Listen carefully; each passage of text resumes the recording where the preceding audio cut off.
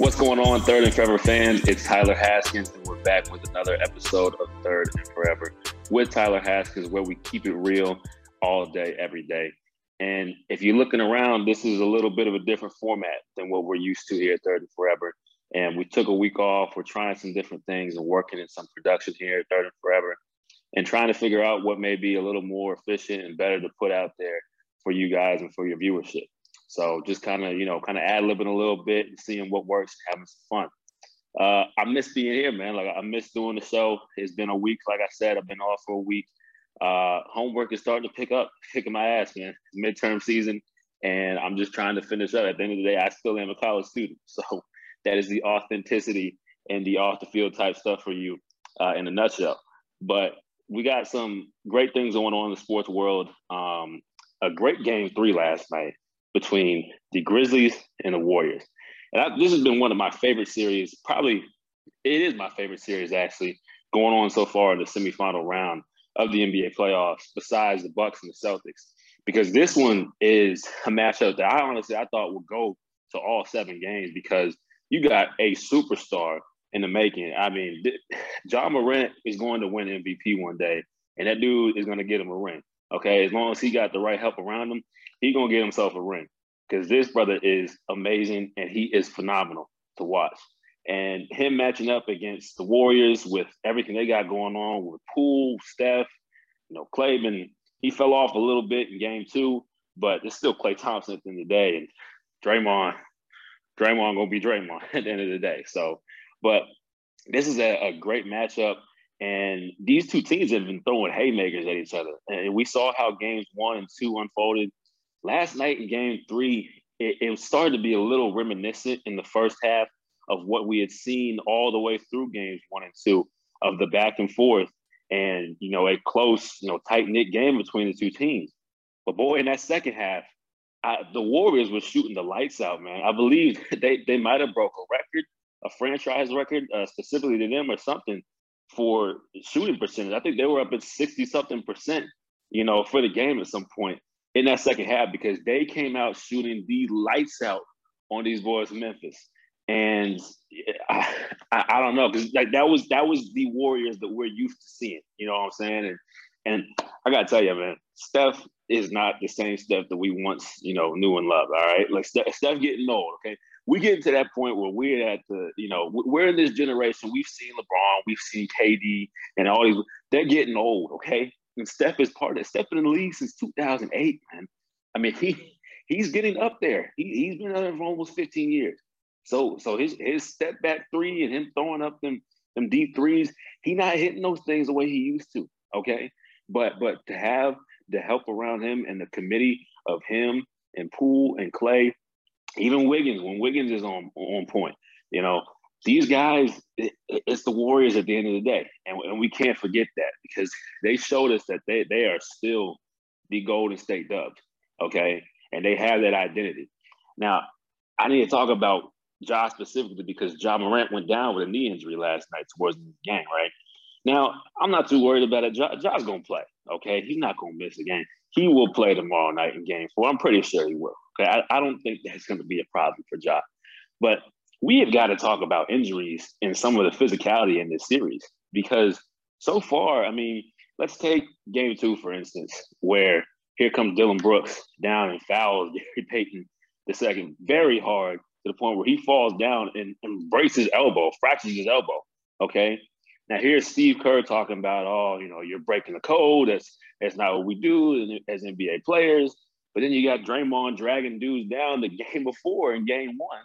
And he got tossed with a flagrant 2, which I will say I think may have been a little excessive. And I understand why the officials had to make that call. You look back at the camera, he slapped the dude in the face and then yanked him down, Whether he meant to or not, the refs, they're in a tough spot. They got to do something about that. Okay, it's just how the game works in this day and age. But I personally thought it could have been a flagrant 1. He could have stayed in the game, but you got ejected. It's Draymond. He's gonna do Draymond things. And I believe in game 2, Draymond actually caught an elbow or something to the head, which had his eye all messed up, and he was on the ground for a second trying to gather himself. So this has been a physical series, man. And Ja, his knee injury from last night, that came from Jordan Poole, grabbing at his knee. He was trying to trap him. And I was like, okay, because at the end of the game, I believe Ja tweeted or he said something about breaking the code. And this whole thing of breaking the code just keeps coming up in this series. And I'm like, okay, like basketball physical, man. Like it's a physical game. Like we get it. All right. But some of the stuff, obviously, like it's unnecessary. Like Dylan Brooks, I believe that was unnecessary. He didn't have to go that hard to try and foul Gary Payton II and cause him to fracture his elbow that way. That was unnecessary, I believe. A lot of this other stuff, I think Draymond's from game one was a little too excessive by the call from the ref with the flagrant 2. I get why they had to do it, but again, I would say it's more 1. But then last night, Poole's grabbing it at Ja and everything, grabs his knee and he injures it. And I'm like, okay, like part of the game, but like, I don't know, man. It's part of the game. I don't know what else to tell you, And this whole thing going back and forth with these two teams about breaking the code, like, dude, y'all just got to go out and ball, man. Like, let's go get the job done, okay? And I feel like obviously Ja's gonna play, okay? It's not even up for discussion. He's a warrior, and he could be hurt 1 second and he'll come right back and go to the bucket and give you some razzle dazzle along with it the next, okay? Or throw it down on top of you, okay? But this dude, he is so exciting to watch, and sometimes he makes me nervous. He makes me a little nervous because he is so explosive. He's so explosive, and he reminds me so much of Derrick Rose. And I think about him like the way he just flies through the air, the way he bounces and levitates and gets up like that. I'm worried for the way he comes down because Ja be falling sometimes and he comes down hard, okay? We saw he came down very hard in game 1 and they didn't call the foul for it, but he was looking for it. But they didn't call the foul for it, but he comes down very hard from being that explosive and being that high up in the air. And I'm worried for bro because I love Ja Morant. I love watching him, and I don't want him to suffer some type of serious injury just from his style of play because he's just an explosive ball player, and that's how he operates in the league.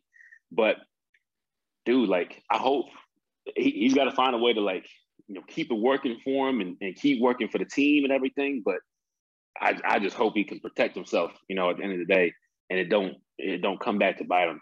But hey, that's just how he plays, and that's what's selling tickets because the dude is so much fun to watch, and he's explosive, and he's gonna play that game 4. Okay, again, that's not up for discussion.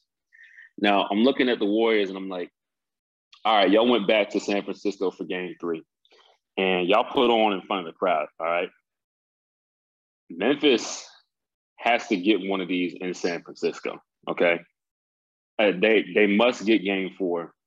Or there's going to be trouble. Because at that point, the Warriors, they're already up 2-1. If they go up 3-1, they've already taken one in Memphis, okay? If they go back to Memphis for game 5, we might be looking at an exit, And I don't know. We're looking ahead now, a little farther ahead down the road. But, say that happens. I don't know if Ja's going to let that happen. I don't think they're going to go down in Memphis. Ja might take that thing in game 5 and force a game 6, because he has that ability to take it into his own hand and single-handedly take the game away from the team, okay? Now, I personally thought after watching games 1 and 2, I'm like, this one, I originally thought it was going to 6. Then I was like, this one's going to 7.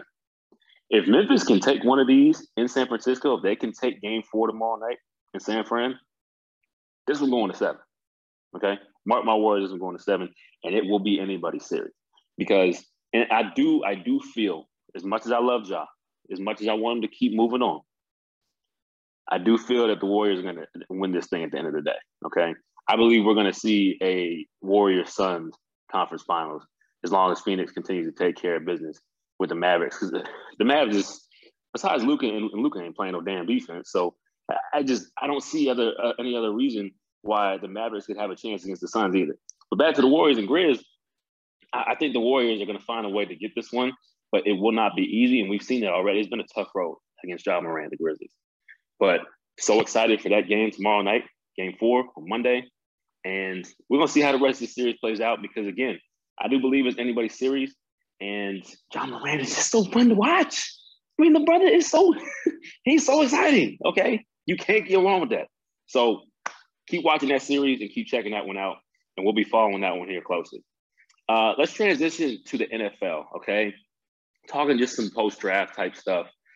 We watched the draft last week or a couple weeks ago now, and obviously it was a different draft than normal. It didn't have the superstar feel to it, like the weight, I guess. And I think a lot of it had to do with the quarterback class, because yes, there were some good quarterbacks in this year's class, but it probably wasn't as strong as last year's or other, past years, where the quarterback classes.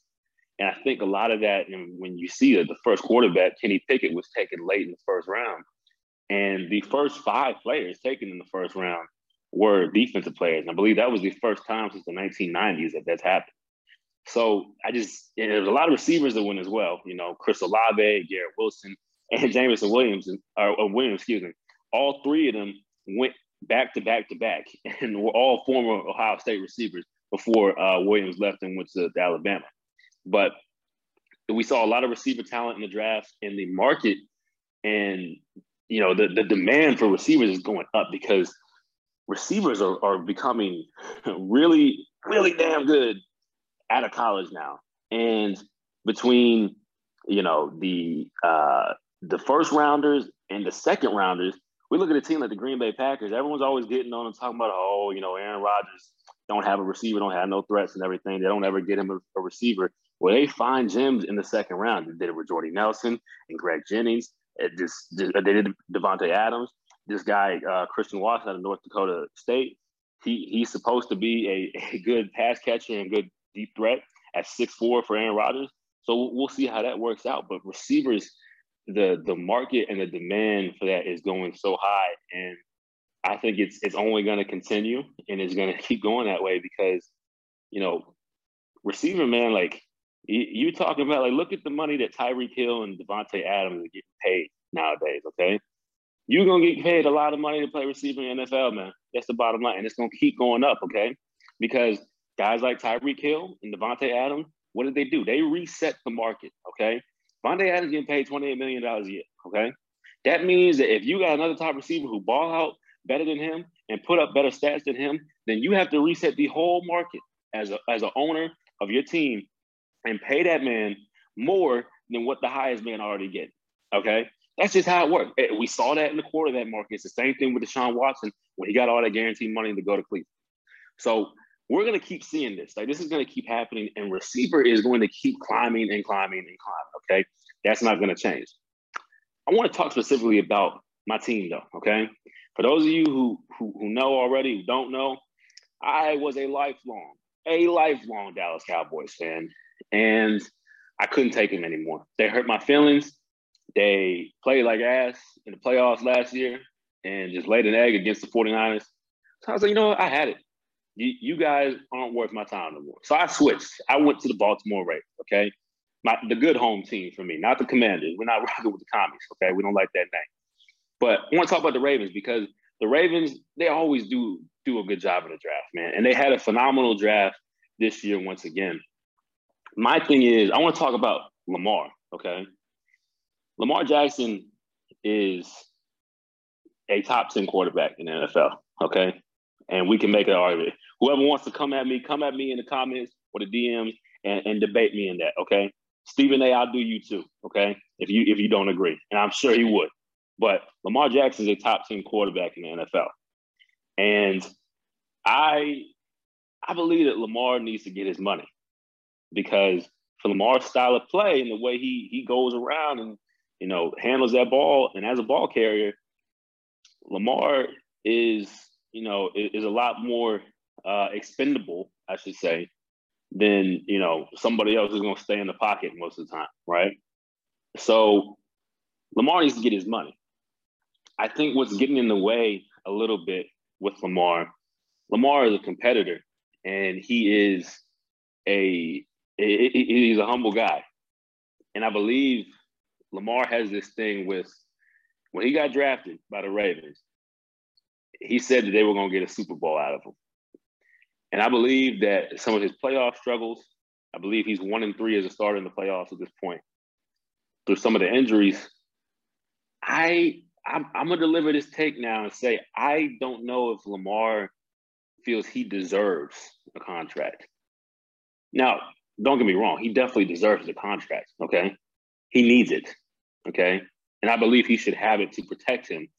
Okay, just in case, God forbid. I mean, the dude he messed up his ankle in, I believe it was week 11 or something last year at the end of the season, and he missed the final 7 8 games, which the team lost every single one and missed the playoffs after they were like 8-3, top of the division. So the dude has got to protect himself. He's got to get his money. But I fear that he specifically may believe that he's not worthy of it because he hasn't delivered on his promise enough. Now, obviously, the dude's been in the league for 3 years now? Okay, 3-4 years. Obviously, like it's okay if you don't have a ring yet. Okay, it's not a big deal. Like, we don't all have to be Pat Mahomes, damn it. Okay, but for his performances in the playoffs, and obviously with the injuries and missing games, the team missing the playoffs this past year, I think that Lamar feels he has a lot more to prove. Now, the dude has already won MVP. We know that. He knows that. Like, it shouldn't be much more. And I believe the dude's got to get his money, okay? I think for what the Ravens did in the draft, obviously defensively they had to go up, okay? And for the first round pick that they traded, first they traded down when they got the pick from the Cardinals that sent Hollywood Brown to Arizona. And then they traded down once again with Buffalo to get the 25th pick. And they got Tyler Linderbaum out of Iowa, the center. I get the move, and I like the move because the Ravens' offensive line was depleted, especially at the center position, and they needed a center. My fear is the lack of pass catchers going to get to Lamar again? Is it going to get to the Ravens' offense? Because that's always been the thing. Get Lamar a receiver. Lamar doesn't have a number one receiver. But I think they can make this work, though. And they definitely can because they don't have to throw the ball all the damn time. They really don't. Because you get boys like Gus Edwards and J.K. Dobbins back from injury this year, and you got Lamar in the backfield, you can make a three-headed monster out of that. And bolstering the offensive line, just continue to improve your run game. And you throw when you need to. Because the Ravens, since Lamar's been there, the Ravens, and honestly, we could even throw it back to some of the older days, they had been strong running the football. Their run offense is a major strength of their team. And so if they can get back to that and commit to that and throw the ball when they need to, they'll be fine. They can go win 12 games this year. They can go win 12 games and win the division. I believe so. But I think they got to stick back to the basics. They got to get to the basics. Because last year they became very uncharacteristic with a lot of the injuries that happened in the running back room. And this is before the season. I mean, J.K. Dobbins got hurt and Edwards got hurt before the year, and they didn't really have, the running back to really carry them like that in the run game. And Lamar was doing a lot more on his own, from passing, a lot more passing, and running as well. So I think that overall they gotta get back to what works. And if it ain't broke, they'll fix it. Because a couple of years ago when he won that MVP, that's what they fell back on, man. That's what they did. And he did his thing. And when he threw the ball, when he had to throw the ball, he was damn good at it. Okay. And he always has been. Okay. I don't need to hear no more of the, why is a running back playing quarterback for the Ravens? Okay. We're not here for that. We're not worried about that. We know who Lamar Jackson is. But I'm excited for the Ravens, man, because like I said, they always do good in the draft. And they had a phenomenal one. I think draft grade was probably A- this year for them because they did a phenomenal job. I'm excited to see what they do this year. And I think BMO is going to be going up this fall because Charm City, we're going to get it going. All right.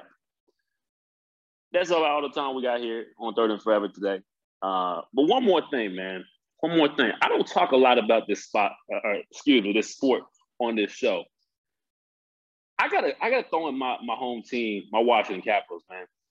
I don't never talk about hockey on this show, but my Capitals got embarrassed on Thursday night in Game 2 against the Florida Panthers. I believe it was 5-1 or maybe 6-1 that they lost. I turned the TV off. I don't know. I wasn't watching anymore because I was like, this is awful. I don't want to watch it anymore. And they came out yesterday, back home in D.C., at the Verizon Center. I promise I'm not calling it Capital One Arena. I will not call it that. It is the Verizon Center. It always has been. It will stay that way, okay? Look at the signs going on the 14th Street Bridge on 395 going into D.C. It says Verizon Center, okay? Actually, they might have changed it. They changed it to Capital. They did change it. You know what? It doesn't matter. It really doesn't matter because it's the Verizon Center, okay? Anyway, they was rocking the red last night, man. 6-1. After getting blown out, they flipped the score on these dudes and went 6-1 against Florida to take a 2-1 lead in the series. Now, all these little NHL analysts and everything sitting on the pregame show talking about, who were the Panthers even playing? I forgot they were playing the Capitals. Do the Capitals even have a chance? I forgot they were in the play. Stop it, okay? You know what you're talking about because they took game one in a very good fashion and they dominated game three, okay? And they're going to take game four, too. Watch. They're going to rock the red once again at home and D.C. going up, and we're going to take a 3-1 lead. Just wait, okay? But, hey, man, just had to shout out the Caps. Continue to rock the red. And the captain, Ovi, keep doing your thing. But that is all the time we have here on Third and Forever today with Tyler Haskins, where we always keep it real all day, every day. Remember to check us out on YouTube and Instagram at Third and Forever. And we'll catch you guys next episode. Appreciate y'all tuning in as always. Peace. This has been Third and Forever, starring Tyler Haskins.